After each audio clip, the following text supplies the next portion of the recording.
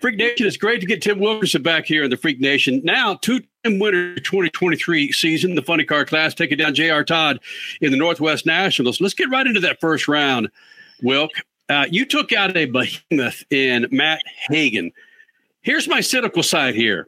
Matt Hagan took you lightly, and you whooped his ass. Matt Hagan, with all that crazy money, there's no Tim Wilkerson over there. You think that's what happened? No, they know we got something for them about every weekend. We just the light was quick up there, and Hagan even got out and said, "Christ, look, we just barely turned the ball when the light came on. I wasn't ready for it." But yeah, I mean, I second look around. Force went 92 with a 5, and I went 92 with an 8. So that would have been tough to beat. We were pretty proud of ourselves. Let me tell you, I got a great group of kids on the board.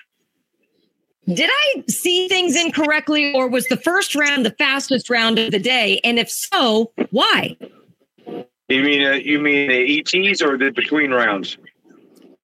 I mean ETs. It seemed like everybody, well, maybe not everybody, but the top guys were all 3.8s, 3.9s, whereas the rest of the day were 4-second runs. Yeah, well, the track was the best it's been all weekend. You know, we had a 110-degree racetrack because it was 10:30 in the morning. So we knew it would be very, very tough. And I think Dickie Venables went up there thinking the same thing, that he was just going to swing and knock it out of the park. But, we were ready for that. It was just going to be a good, tough race, and we knew that. And I looked at that draw yesterday. I'm like, are you kidding me? I got to race the champ. That's awful. But, hey, we were lucky enough to have something for him. Tim Wilkerson, NHRA Funny Car winner from the Northwest Nationals. Now your two-time winner for 2023. This puts a big freaking stamp on the 2023 season that you're here to win this damn championship and not just fill space, Tim Wilkerson. Well, I appreciate that. I don't know. I never brag about my kid or my car because they'll come back to bite you. But I appreciate all that. That's some good confidence building for the team, and that's what we need. And even for me, an old guy, that when I come in like that, it really makes me feel a lot better, and it makes me more confident in tuning and more confident in driving. So thank you very much for saying that. I dug pretty deep there to try to make my junk run like it did. Tim Wilkerson is the funny car winner from Seattle. Was it the gray hair that's got you speeded up this year? Come on, that's 2 wins, dude. That's, we've gone months without talking to you, and now you got 2 wins in 1 year. Yeah, you can see that, can't you? That's years of experience is what that is. Keeping it all real all the time. But, you never know when it's going to be your last year, or your last race, or any of that. You're 62 years old. It's tough to know when your last race is going to be. So, hey, I'm trying everything I can. I don't think I'll make it to John Force's age. So, trying to be the baddest hombre I can while I can.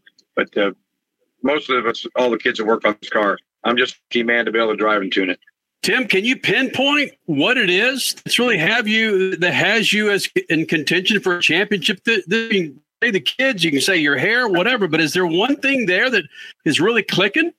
No, I mean, we've always had a good car. I mean, the partnership with Joe Maynard and Skag, that of course it's give us a little bigger budget, and so we are buying some things that we wouldn't have had. But I never really did without before. We had a lot of product before. Now instead of having 1 of everything, we have 3 of everything, which maybe not racing as chicken as I used to. Tim, Skag is exactly where I wanted to go with this final question before we let you go. How much are you able to lean on or learn from your Skag teammates, be it Justin Ashley or Tony Schumacher, for additional data? Well, I can tell you without hurting anybody's feelings that dragsters and funny cars are boys and girls. I don't compare anything. They really are. I mean, I don't compare anything them to do to what I do. I do have plenty of access to lean on them guys if I have questions. And tell you the truth, Phil Schuler comes for every room, and we should get a little bit about how smart we are, or how dumb we are. And my dragster teammates, they do a terrific job. And Tony's car's coming around. They make been a lot of good runs this weekend. And of course, Justin Ashley. Man, if I could be that kid every weekend, I'd be tough to beat. So we're pretty excited about the year. Tim Wilkerson, wacky internet and all. Now you're 2-time winner in Funny Car Classic NHRA. Tim, get back to writing those checks, buddy. Thank you for joining the Freaks. Yeah, I'm sorry about that, guys. I'm sorry the reception better. Appreciate the Speed Freaks, and I'm one of your fans. You know that. I love you guys. Thanks. The 62-year-old Tim Wilkerson, and talk a little bit about that is, gray hair. He's been doing it for decades.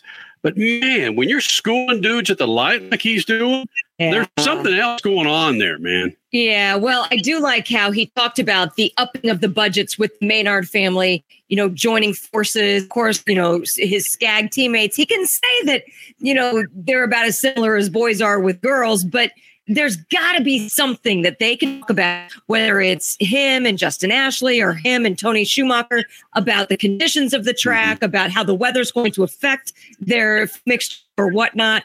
So, there's something, you guys both pointed it out in your questions in that interview. Something is clicking better this year than it has in other years. And that's the one thing that, if you could point to one thing, in 23 years we've been doing this, I always love when the lights come on and guys go from winning sporadically to winning regularly.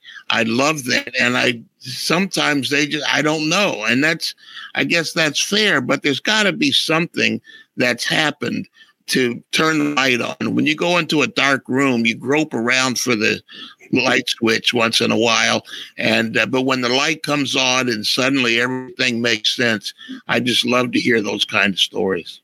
Yeah, I think he nailed it, whether he intended to say it or not. In the slight increased budget, they have additional parts now. And he specifically said, I don't have to drive. I don't know the exact word he used there, but I don't have to drive as cautiously anymore. So, there you go. And when you don't have to constantly be thinking about, budget and pieces and parts going away, you'll learn things a little bit better, or at least a little bit quicker.